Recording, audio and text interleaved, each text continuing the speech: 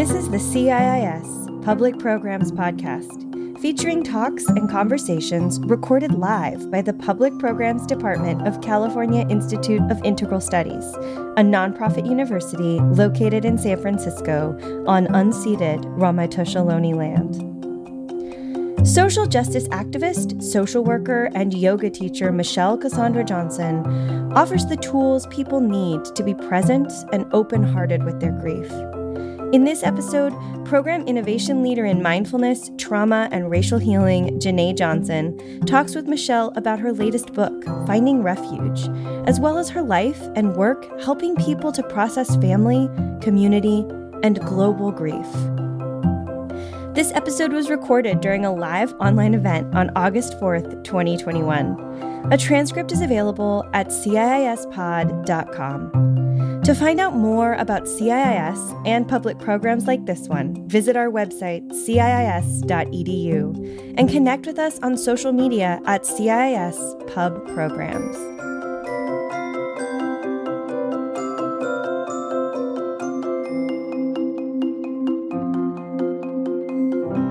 Good evening. Janae Johnson here and Michelle Cassandra Johnson. So fortuitous that we have the same last name. I know. Feel the same way. Mm-hmm. Michelle, I spent the last several days having a very heartful reading of your book, Finding Refuge, Heart Work for Healing Collective Grief. And I want to start our conversation with asking you, why grief and why now? The idea that we would need a space to grieve collectively came to me 2.5 years ago, maybe a little longer. And of course, I did not know we would be in the middle of a pandemic and deepening our awareness about multiple pandemics that have been present for a very long time. But my ancestors seeded this project, right, this work, and called me into stewarding us and shepherding us through grief.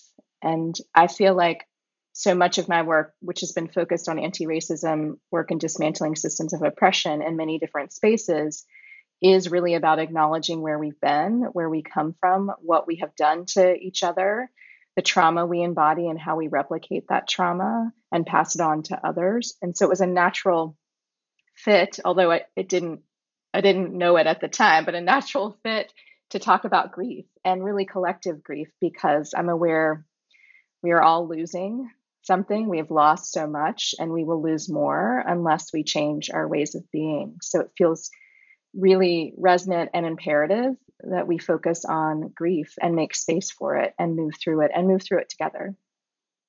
You know, I work with Black women. I just recently was a keynote at a conference, and I spoke about grief. I asked about grief, and the founder said, "Girl, I don't have time to grieve." And she also intimated that if she gave grief space, it would swallow her up. And so, how did you come to have the courage to face grief? And were you ever afraid to grieve? Yes, I'm really happy you're bringing this into this space because it's important. We have internalized many messages about grief, about whether or not to make space for grief, who actually can grieve, whose grief will get attention, who is allowed to process their grief, who has access to resources that will respond to the grief, who has to just endure and push through.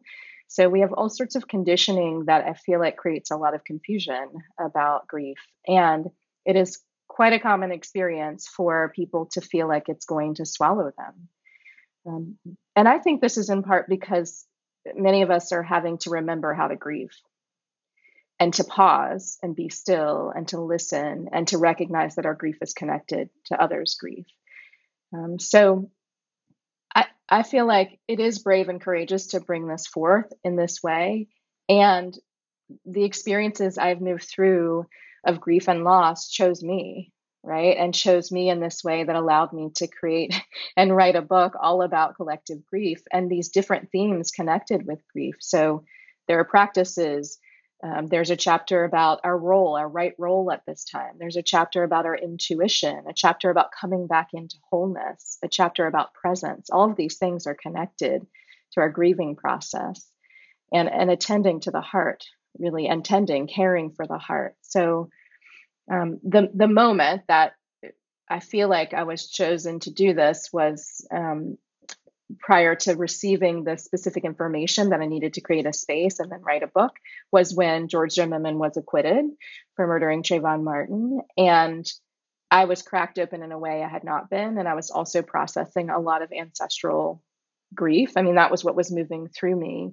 And I think my ancestors knew that I could come back into wholeness, but I didn't feel that at the time. I was afraid grief was going to swallow me, like it was going to take me out, and the world and what was happening was going to do that. And that's not what happened.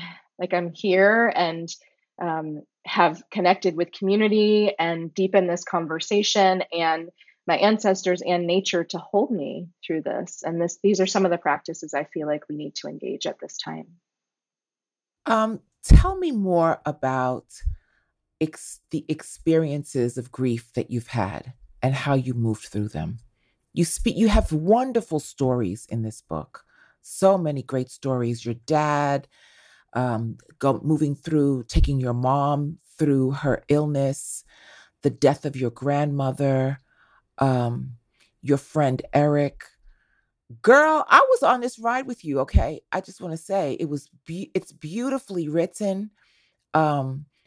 As I said in the opening, it was a heartful reading, and I am going to come back to the whole notion of the heart, but I'd love for you to tell us one of your stories.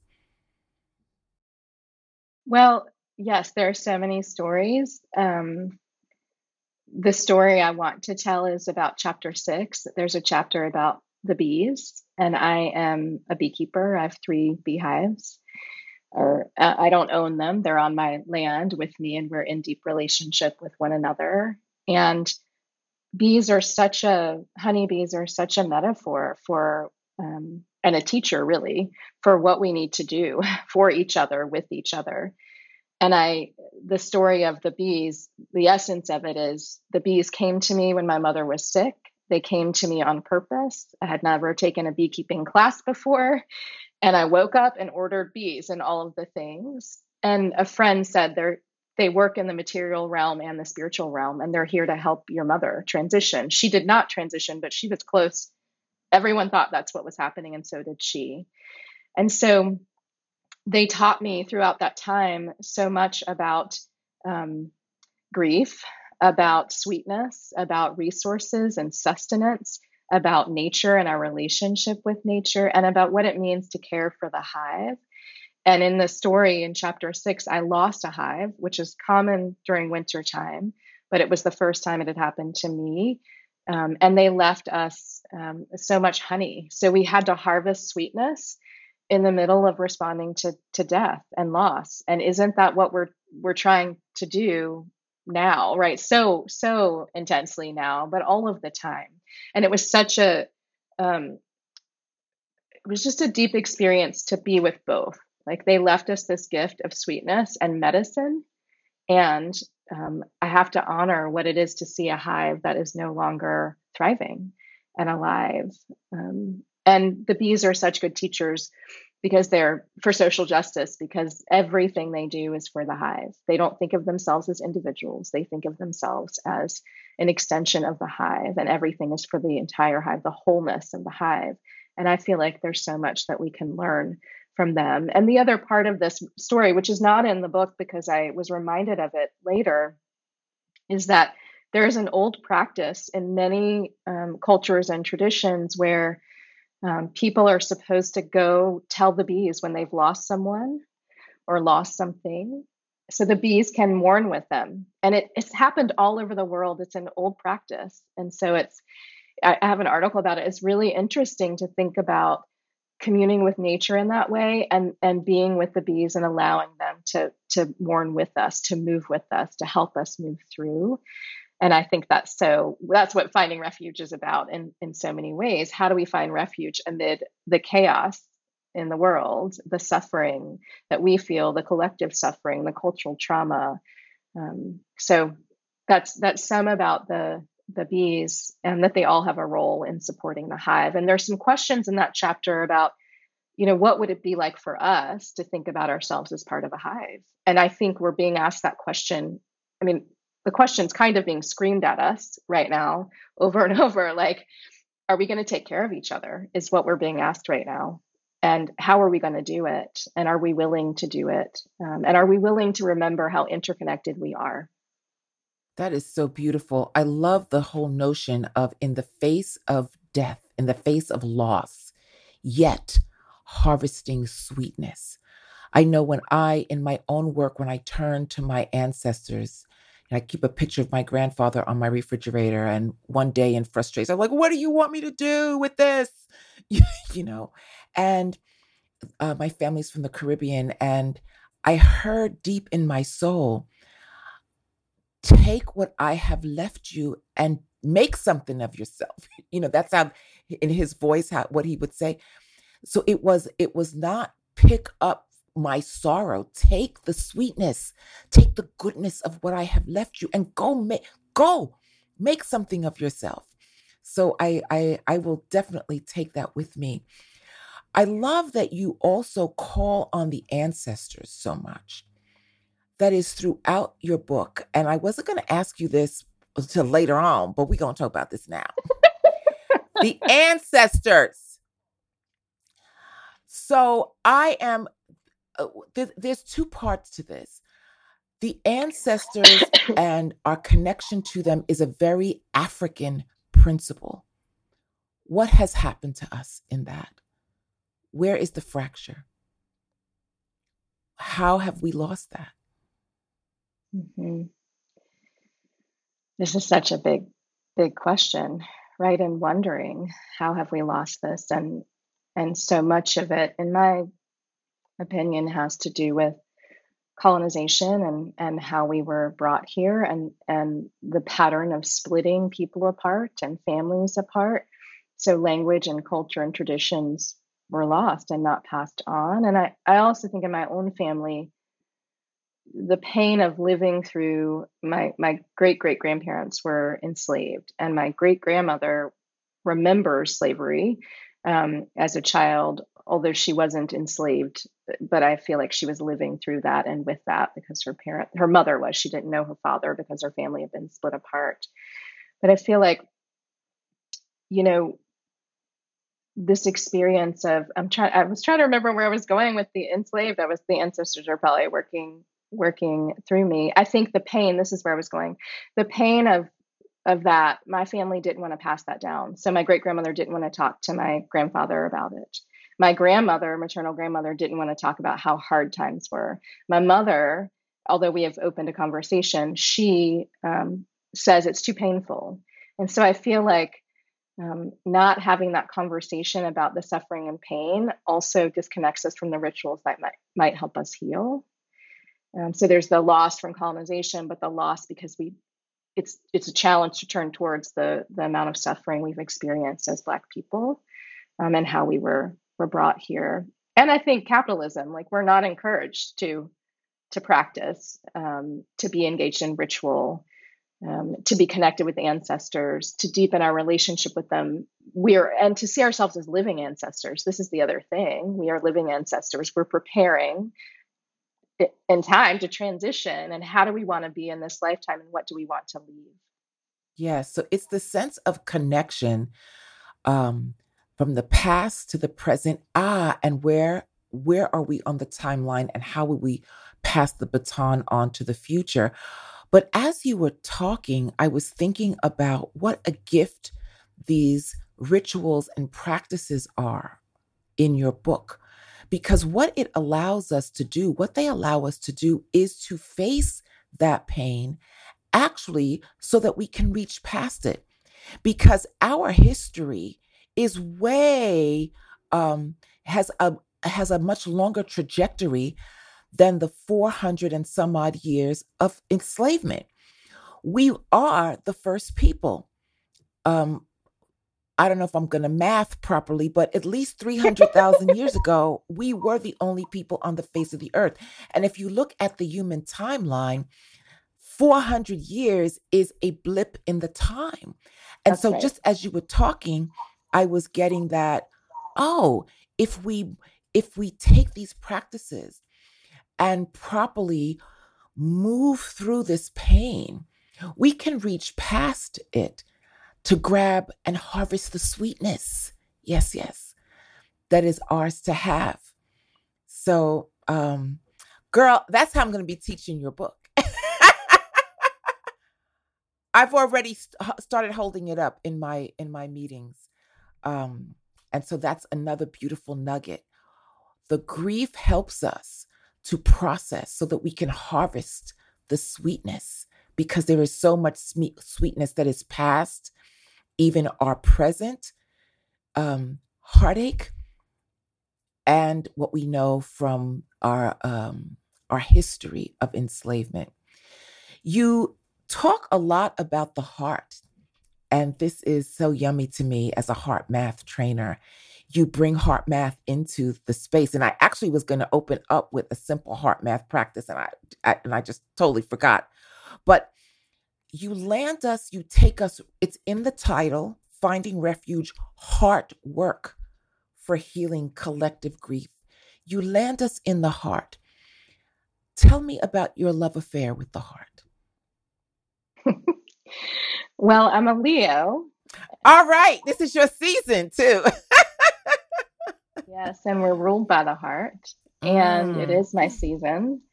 And the heart has to do with courage and vulnerability, and compassion, right, for ourselves and others.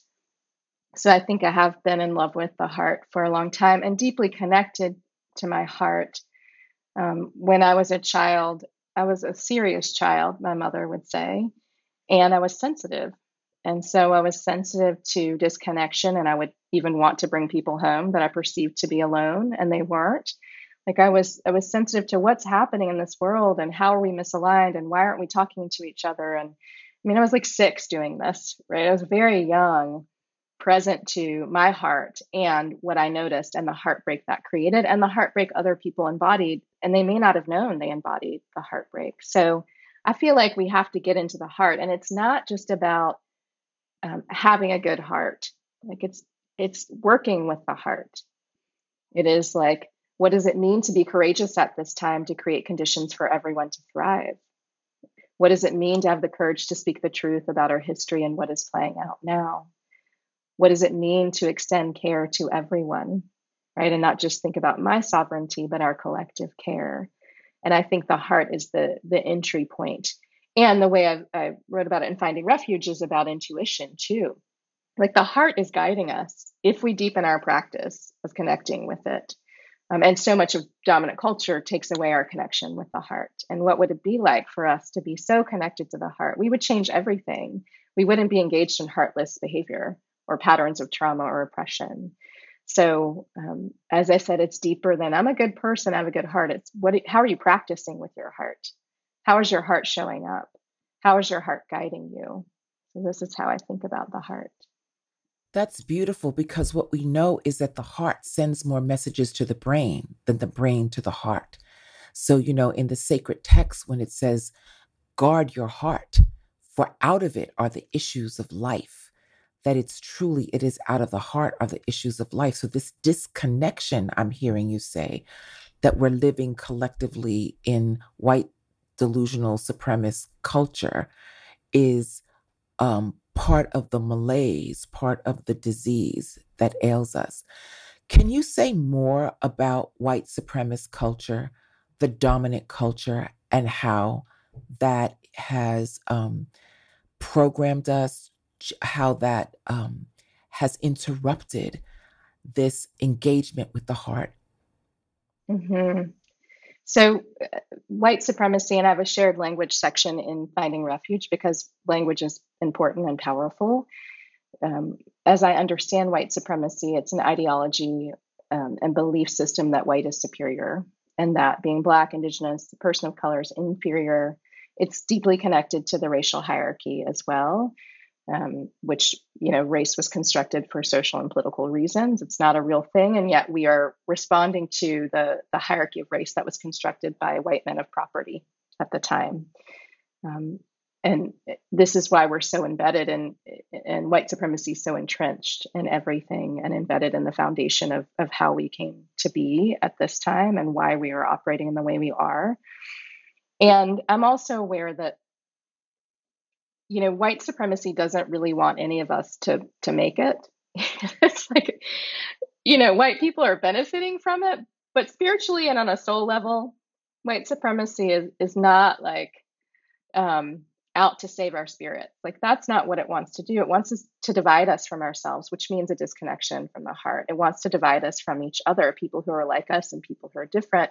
And it set up this whole idea that white is superior. And that has been institutionalized. It is the culture, right? People talk about the culture as the air, the water we're swimming in. It's part of everything. It's infused in our culture and our way of being. And so part of our practice needs to be to understand, how does white supremacy live inside me? How is white supremacy working on me? What patterns of white supremacy am I replicating? And even as a Black woman, I internalize messages. So I've internalized racial oppression because of white supremacy and racism, because those things are in place. And that means I can replicate systems of oppression or patterns of white supremacy based on what white supremacy is telling me about who I am, which, white supremacy gives me very negative messages about myself and other Black people and other people of color. So it's everywhere. And I think there's this tendency to, and I've noticed I'm in a lot of spaces that are mixed, there's a tendency in a lot of spiritual spaces to bypass the reality of what is happening and the harm white supremacy has caused and continues to cause. And I feel like, in these spiritual places and spiritual practices, that they really call us into seeing how white supremacy is active, and then call us into what do we want to do to disrupt it, to dismantle it. So I would invite people to look at where it is inside them and others and institutions and culture, instead of saying, I'm not a white supremacist, right? It's not inside me. It's inside of everyone. We're all implicated in this system. So how, as a social justice warrior, how are these this programming, these set of behaviors impacting the social justice movement? How, because if it's it's inside, how has it impacted the movement toward liberation? What flashed into my mind is I years ago worked in a nonprofit and went in one day, and I think the restroom wasn't working in the building and we didn't have anywhere else to go. And the institution was like, but you need to stay and work. Productivity was prioritized over our personal needs, right? Over relationship, over the clients that were coming in. And I thought, this is deeply problematic, right? So there are things like productivity and workaholism, right? And binary thinking there, and competition and power hoarding. All of these things are connected to white supremacy. And how I see them show up in social movements and organizing is that we can show up for the cause. Like I showed up in that nonprofit that day to do the work. And we can devote our entire lives to the work at the expense of ourselves and the collective good, ultimately, because we can't continue to be in service of the collective good if we're not working to sustain ourselves, to center ourselves, to be grounded so we can continue to show up. And I think this lends itself to replicating systems of oppression. So to prioritize the cause over the people who are doing the work.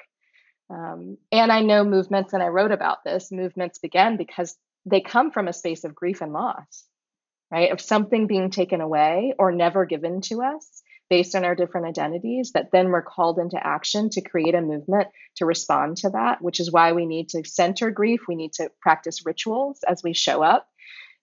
For our organizing and our work with one another, we need to ground and center. And that's missing from almost every organizing space that I am part of or have been a part of, that we don't take time to practice together. And then we expect to show up grounded and ready to do the work. And really, we show up in a messy way. And one of these ways is replicating white supremacy. This was one of the pieces in your book that I was just in here doing a happy dance. I just felt like this, she knows my heart, because this is the these are the principles that I have founded the Right Within experience on, which is for the reclamation of humanity, joy, and well-being for people of African ancestry, to reclaim our humanity as we are doing this work, that we cannot do the work without this. So I just want to read a piece from your book. Okay, this is page 58 and 59. I'm actually going to hold it up because if folks don't have the book, okay, you need to get it. I think some of you are getting it through your package, but I love how you describe this here. You said,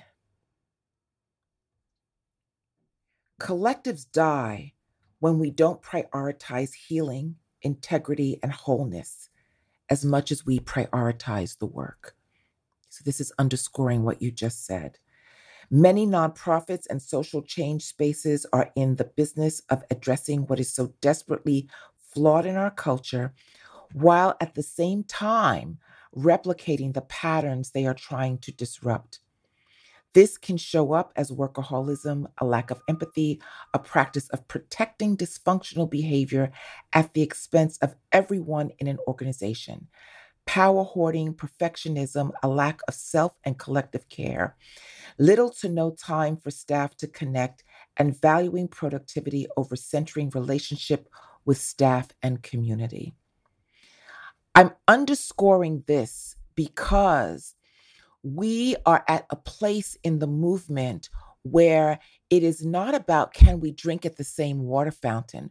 We're at the place of the most difficult part of the work, which is dismantling how oppression shows up in the institutions, in policy, practices, procedures, behavior. And I wanted to really underscore that for our listening, because it is so easy to say, I'm conscious, I'm woke, or whatever the dialogue is, and yet perpetuate the system. And I really appreciate that you called attention to these systems, that we must slow down. It requires us to slow down. And it also requires us to face our broken hearts. And you speak about that quite a bit. One of the reasons why people are afraid to step into a grief practice is because they think that inside of the grief, they will lose their wholeness. But you say that we can be brokenhearted and whole at the same time. Can you please speak to that? Mm-hmm. You know, we have I was just talking about this in a session earlier, the capacity to have a broken heart, not be broken, but have a broken heart and have an open heart. And part of the reason we have a broken heart is because we're open and alive and awake to what is happening, right? If we're present to what's happening, our heart's going to feel some pain, some suffering, what we would call brokenheartedness, some empathy, some connection.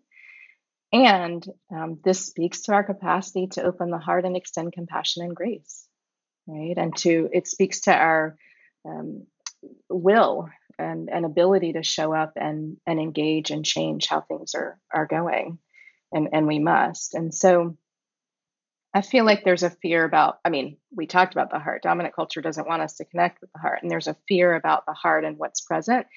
And what I know is if I don't process the brokenheartedness, there's more brokenheartedness on top of more brokenheartedness. And eventually I'm immobile, like I can't move. And so do people want to hold the heaviness, or do they want to acknowledge what's present and allow themselves to move through it? And not alone, but with support, whatever that looks like. There's so many different ways to acknowledge our grief and tend the heart, care for the heart. So we're many things at once. And I mentioned binary thinking as connected to white supremacy and dominant culture. We feel a full range of emotions and experiences, the sweetness and the loss that we spoke about earlier, right? And holding both at the same time, and what I call holding these multiple truths and experiences at the same time. So we can be both brokenhearted and open-hearted.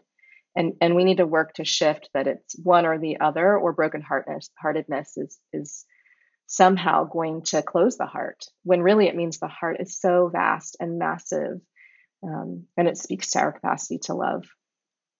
I so appreciate how you make the distinction between being broken and brokenhearted, that they're not the same. Is there a distinction between grieving and suffering? This is a really good question. I mean, in my experience, my grief is in response to the suffering, because the suffering points to some ways we are out of alignment or integrity, and we're not caring for each other or the planet, and many other things, right? That the suffering that we feel because of thought patterns and cognitions and things that have happened to us and what we've internalized and narratives that have been told to us that we believe that are not actually true. I mean, there are many ways we're trapped and suffering, and grief is in response to that. It's like, oh, I'm going to turn towards the suffering, and that means it's likely I need to make space for my grief. I'm really present to how you are reshaping the whole narrative. That we actually have, through the heart, the power, if you will, to face the grief. The heart is not weak. It is sensitive, yes, but it is not weak.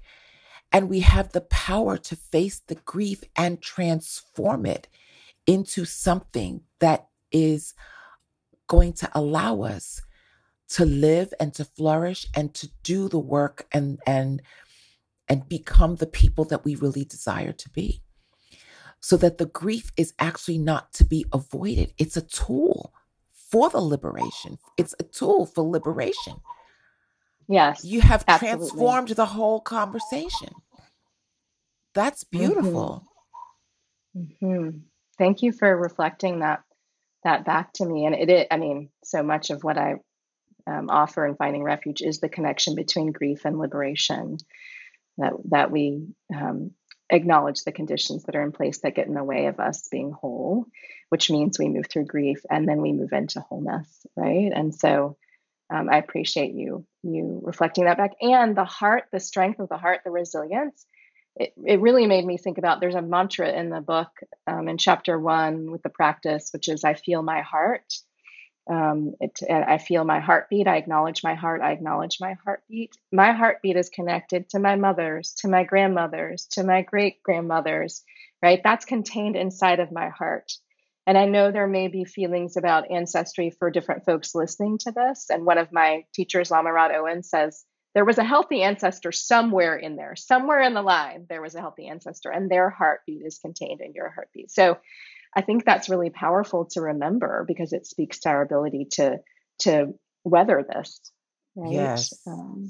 Yeah. I love that. You know, when I was pregnant with my son many years ago, he's 25, but you go for the ultrasound and you just see this little blob, and the heart develops before the brain. So you see in this little mass of whatever, the heart was just going. And this is such a wonderful thing to know. The heart developed before the brain. Now, I love that you said there had to be a healthy ancestor back there somewhere, because one of my questions was around this process of calling on the ancestors. And my question was, the white ones too? You feel me, right? Mm-hmm. I do. And when I work with folks in mixed groups around ancestry, there's often resistance from white-bodied folks, which I can hear, right? It's not my experience, but I can hear that because I'm on the receiving end of white supremacy, of course. And people want to distance from that, or there's deep trauma in our lives, right? Regardless of race, we're moving with trauma because of history.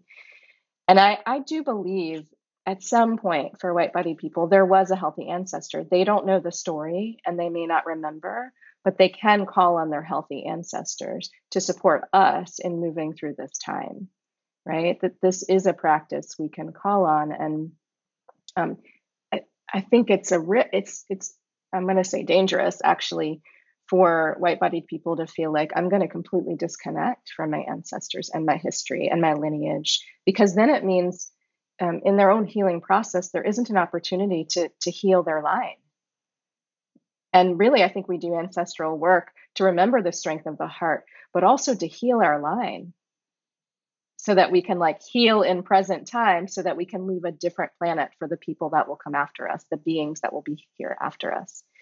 So I would invite people to, for me, I believe there are ancestors waiting to support us. And I think white-bodied people have at least one ancestor somewhere, right? And I will say that if working with ancestors in your line is a challenge, the earth is an ancestor. There are living ancestors here. Connect with nature if it feels like you need that practice first before you call on people. And again, there are many reasons people may not want to go into ancestry. I understand that. I hear it. And there are many ancestors around us. Elemental energy is the elements are right, and ancestors. So we can practice in many ways. That's delicious. Thank you for that, because I think that is permission and it's liberation and it's also loving. It is loving. So I want to ask you, is forgiveness then a part of grief? Mm-hmm. Yeah, I think it can be. And there's a story about my dad in finding refuge, and we had a very complicated relationship. And I tell a story of him sharing a story with me of trauma and being with his tenderness and feeling tender myself. And then in his passing, feeling complete. Like I felt like I had done the work, to show up in the way that I needed to show up for him. And I didn't want to hold on to his trauma. So I did go through a process of forgiveness, right? Because that's energy that will stagnate in my spirit. And I actually want my spirit to be free. So that's what I want as I move through the world, and people to feel my spirit and divinity. And so forgiveness certainly can be part of that. Forgiving the self can be part of it for how I've shown up and contributed to suffering, right? Which again, grief is in response to the suffering. And then can I forgive myself and decide how I want to show up in a different way? So I think it definitely is part of the process of grieving. Have you forgiven yourself for? For what I didn't know. And I want to be clear, I'm a learner. I'm curious. I'm curious about so many things and about what this human experience is like, and the expansiveness of our spirits outside of the bodies. I'm curious. And I've been leading anti-racism work and being in community and organizing for over 20 years. And there was a point when I didn't know. I didn't know the degree of suffering. I didn't have words for it. I felt it. It was embodied, but I couldn't speak to it.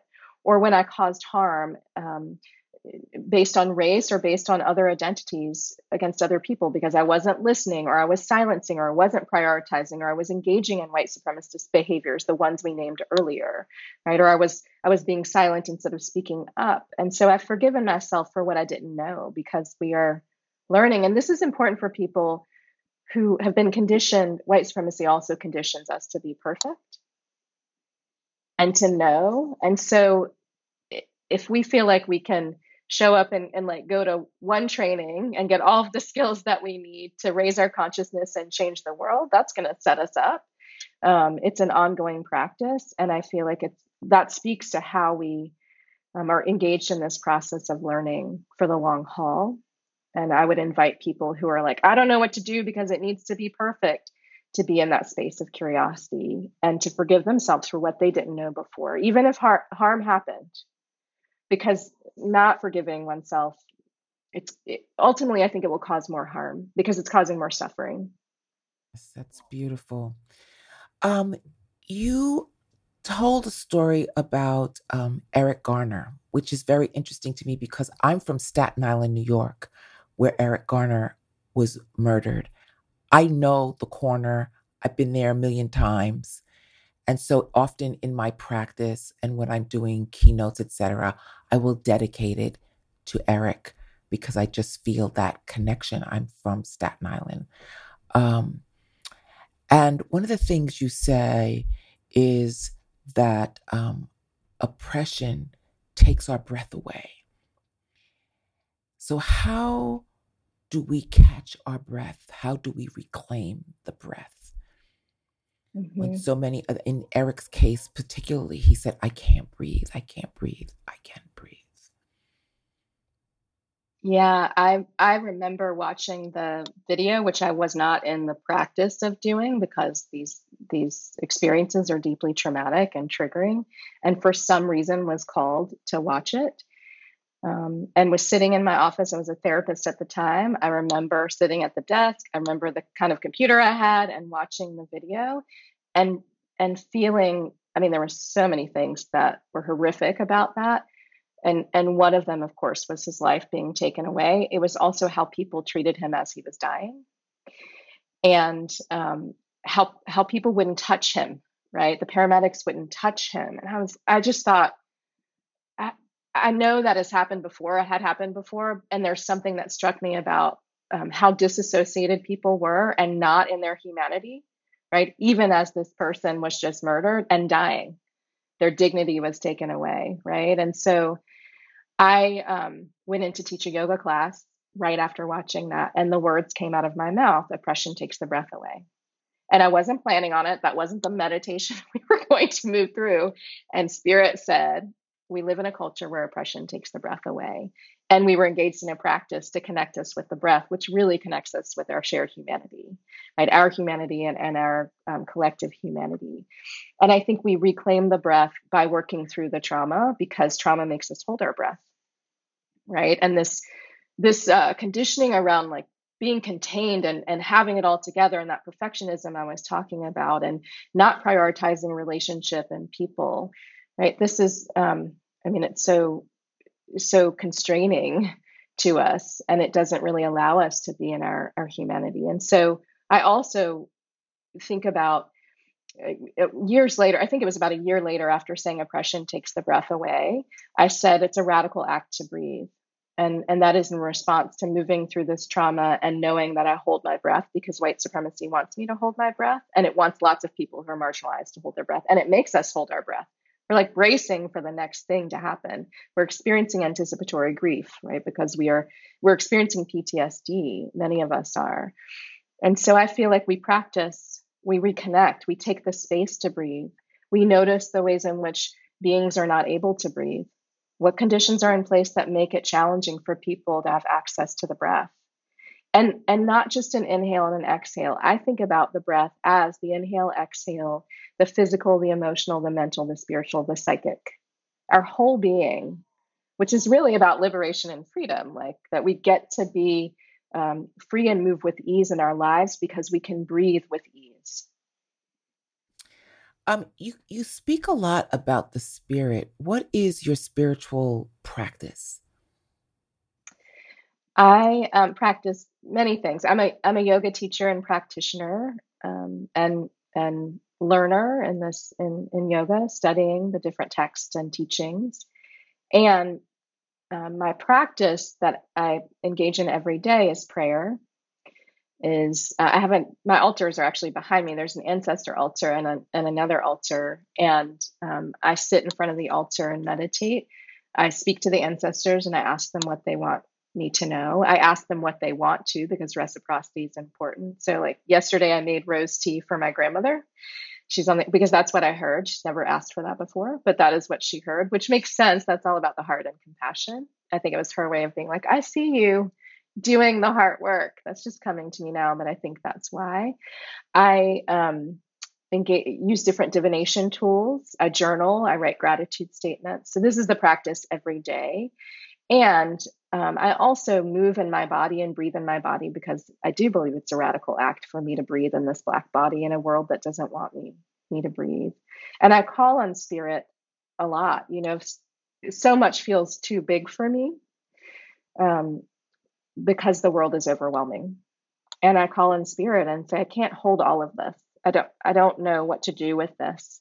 And I know there's something bigger than me guiding me and us. So I'm going to call on spirit. And I also recognize my own spirit. Like, as I said earlier, I'm not just this body. And it helps me to remember I am spirit. This is what the texts say. The Bhagavad Gita is the text I work with a lot and I'm so drawn to because it's so relevant to what's happening here. And there's so many teachings in there about our divinity, our spirit as connected to the larger self and God. And this helps me feel like I can do what I need to do in the world.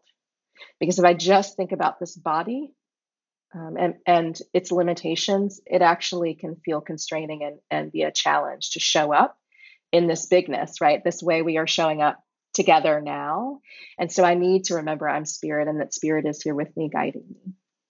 So beautiful. I recently listened to a talk by the late, great historian John Henrik Clarke, and he talked about how the African always knew that there was something bigger. And I think that this is one of the wonderful things that we have gotten to carry through with us through the Middle Passage and on, no matter what practice we have chosen. There's this awareness that there is something bigger and to call upon that for help. That's beautiful. So how do you rest? How do you rest? I think rest is so important and it's a practice, like the practice I went through and just shared with you. And I have a practice of Yoga Nidra. One of my teachers, Tracy Stanley, who I love Tracy, she wrote a book that's called Radiant Rest, and it's all about Yoga Nidra, which is deep rest and relaxation, but really to connect us with our higher consciousness and higher self. And in so many ways, I think to connect with the ancestors and the wisdom that needs to move through or that wants to move through us. So I practice that. I've started to practice sound bathing more. There's something vibrationally going on that I was drawn to, and I'm getting certified to do that. So I've been listening to those every day and being still. And rest is hard for me because I'm so committed, devoted to my Dharma. I do take time for myself. So not at the expense of myself, but I'm passionate about what I do and how I get to be in space with people and show up and the things we get to talk about. Which means sometimes I'm not resting as much as I need to rest. But for example, this year I've blocked out all the time off that I've like made sure because it will just get filled up with things. And so I want time for myself and rest in nature too. Nature is, when I was cracked open in a profound way, nature was the only thing that made sense. It was like, there's a cycle in nature and it's bigger than me and that mountain is there and I can climb. It was the only thing. And the seasons change. And so nature is a place where I rest as well. That's beautiful. You're in North Carolina, so you do get the 4 seasons, yes? Yes. And yes. do you go out walking trails? Yes. Places? I have a dog. We saw Jasper. Oh, he is so much medicine. He's right next to me. I love him. And he's like heard all of these things from our conversation, right? So he's wise. He's on his meditation cushion. But I go outside on trails. I have 3 big tulip poplars around my house, and I go and they're cute. They're the protectors of the house. So I go out and connect with them. I go out and connect with the bees, and I have chickens too. So I go hang out with them and garden, but I move in nature. Yes. And there's a mountain called Pilot Mountain that's about 20 minutes away from me. And I go there a lot to climb that mountain. And there's something very soothing about that space. Just the space I would go to a lot when I was cracked open on the floor, grieving, did not know what was happening to me. I was called to go to that mountain over and over. So that's some of how I connect with nature. Can you tell me, how do you play? I laugh a lot. I am in community. I've really good community here and actually all over the place. That's been a challenge because of COVID and social isolation, but still connecting with folks. I have a partner who's a chef who cooks for me, and he's silly and he makes me laugh all of the time. And so that, and Jasper, he reminds me to be light at times. He's like devoted and serious too about his job of protecting me, but he also reminds me to be light and laugh and to play. I talk to my mom and laugh and storytell. So I do play a lot for sure. So there's this beautiful balance between, because as I have said it, I mean this from the heart. I love this book. I love the way you formed it, that you prepare us with the shared language section, that you enrich it with so many stories. The practices are so accessible. There's a vulnerability there. And you do not shy away from just naming the challenge of white supremacy. You have really, this book is beautiful. I just feel like crying right now. It's so gorgeous. Thank you. Can you tell us about that process? Because you took these huge things and you put them all together. I'm in awe. I think that's a good word. There's an awe. And I even said to my husband, okay, so this is the book. She wrote this book. Get out of my head, Michelle. That's how I felt. I love it. Thank you for your being engaged with my book in this way. And me, you know what? I want to tell you that I didn't know about HeartMath before I wrote the book. And I was writing the article about intuition and guided to look up and found information. So it's, synchronous that we're here together. Yes. In this way. I was like, oh, that was why I looked for that, because later I was going to be here in this way. I feel like the experiences I share in Finding Refuge happened on purpose and prepared me for this journey of writing this book, prepared me for the shamanic journey I went through as I wrote it.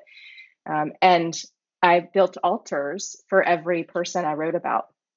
I was guided to write in a specific room at specific times of the day, and I had to build an altar. For Eric's chapter about intuition and the heart, I had to go outside and build a fire. So I was really engaged with them, and they helped. These are their stories. They helped me, supported me in channeling this book and offering. And I do feel like there is a balance of my story and the details of it, and then our story.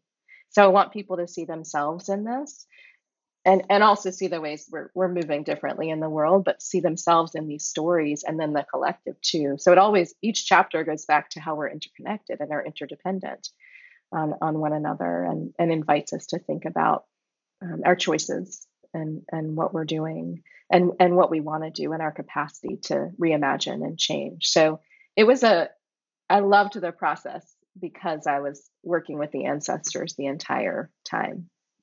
I am so inspired for my own work. The other thing that I really appreciated about your book is you told the stories of Black men, including your dad. So how did that come to be? I just really appreciated that you presenced the masculine here. Mm-hmm. I'm trying to remember when that came to me, the needing to write the story about my father, and there's some information story about my grandfather in there too, and grandparents in the chapter about my grandmother and Eric, of course. But who wasn't, he was a white man, he wasn't a Black man, but the masculine is in it in that way. It felt really important to both center different experiences of grief and also different identities. And I feel like often we're not conditioned to grieve, but in particular, male identified folks are not conditioned to grieve. So it felt important to humanize him too, because he wasn't like great in his parenting role. And it felt important to humanize him and explain how complex we really are, and to also illustrate how one can be in the practice of showing up for someone when they don't show up in their wholeness and their fullness, and that affects someone. So it felt important to bring in these different voices, and he clearly called to be in the book because there's an entire chapter about him, which is about coming into wholeness, which is what he wanted, what he needed, and what he wanted.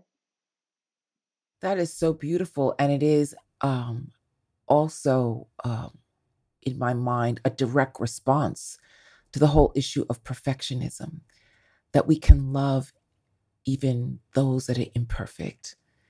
And so I really appreciate it. So last question. What's next for you and for the movement and the culture? So many things. One is the book I'm writing right now about, I don't know what the title will be, the publisher will decide, but the working title is We Heal in Community. And so I'm working on that and bringing in other voices, different folks who, and Janae, I'm going to talk to you about this later, but folks who are doing this, right, and aligned with the need for us to practice rituals, the need for us to work with ancestors, the need for us to dream together and vision together. So I'm excited and very involved in that writing project. And I also want to say I'm led by my intuition and ancestors. And what that means is I will get information and then I will listen and respond. And so I don't exactly know what's next for me, because I know my ancestors at some point will tell me what's next, and I'll be guided by them, or spirit will tell me. This is really how I move in the world. I mean, I'm intentional and on purpose, and know that something bigger is guiding me in the way I spoke about something bigger supporting me. Do you have a simple mantra for us? You have several in here that I do. Just a simple one that we could take away. Yeah. This is in chapter 3. It's the chapter about my dad and working in an organization that was not prioritizing care. And the mantra is, I am whole, I am healing, we are whole, we are healing. It's on page 64. Yes. So this is the mantra that I'll offer. I'm whole, I am healing, we are whole, we are healing. It's beautiful, and I have it highlighted too. I am whole, I am healing, we are whole, we are healing.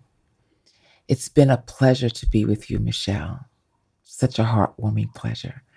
I hope you all have enjoyed this beautiful sister and have just taken in this gorgeous heart work and let it heal and replenish and restore you. And get some rest behind it. Thank you for tonight. Thank you for listening to the CIIS Public Programs Podcast. Our talks and conversations are presented live in San Francisco, California. We recognize that our university's building in San Francisco occupies traditional, unceded Ramaytush Ohlone lands. If you are interested in learning more about Native lands, languages, and territories, the website native-land.ca is a helpful resource for you to learn about and acknowledge the Indigenous land where you live. Podcast production is supervised by Kirsten Van Cleef at CIIS Public Programs. Audio production is supervised by Lau Barrere at Desired Effect. The CIIS Public Programs team includes Kyle DeMedio, Alex Elliott, Emlyn Guinea, Jason MacArthur, and Patty Fort. If you liked what you heard, please subscribe wherever you find podcasts, visit our website, ciis.edu, and connect with us on social media at CIIS Pub Programs. CIIS Public Programs commits to use our in-person and online platforms to uplift the stories and teachings of Black, Indigenous, and other people of color, those in the LGBTQIA+ community, and all of those whose lives emerge from the intersections of multiple identities.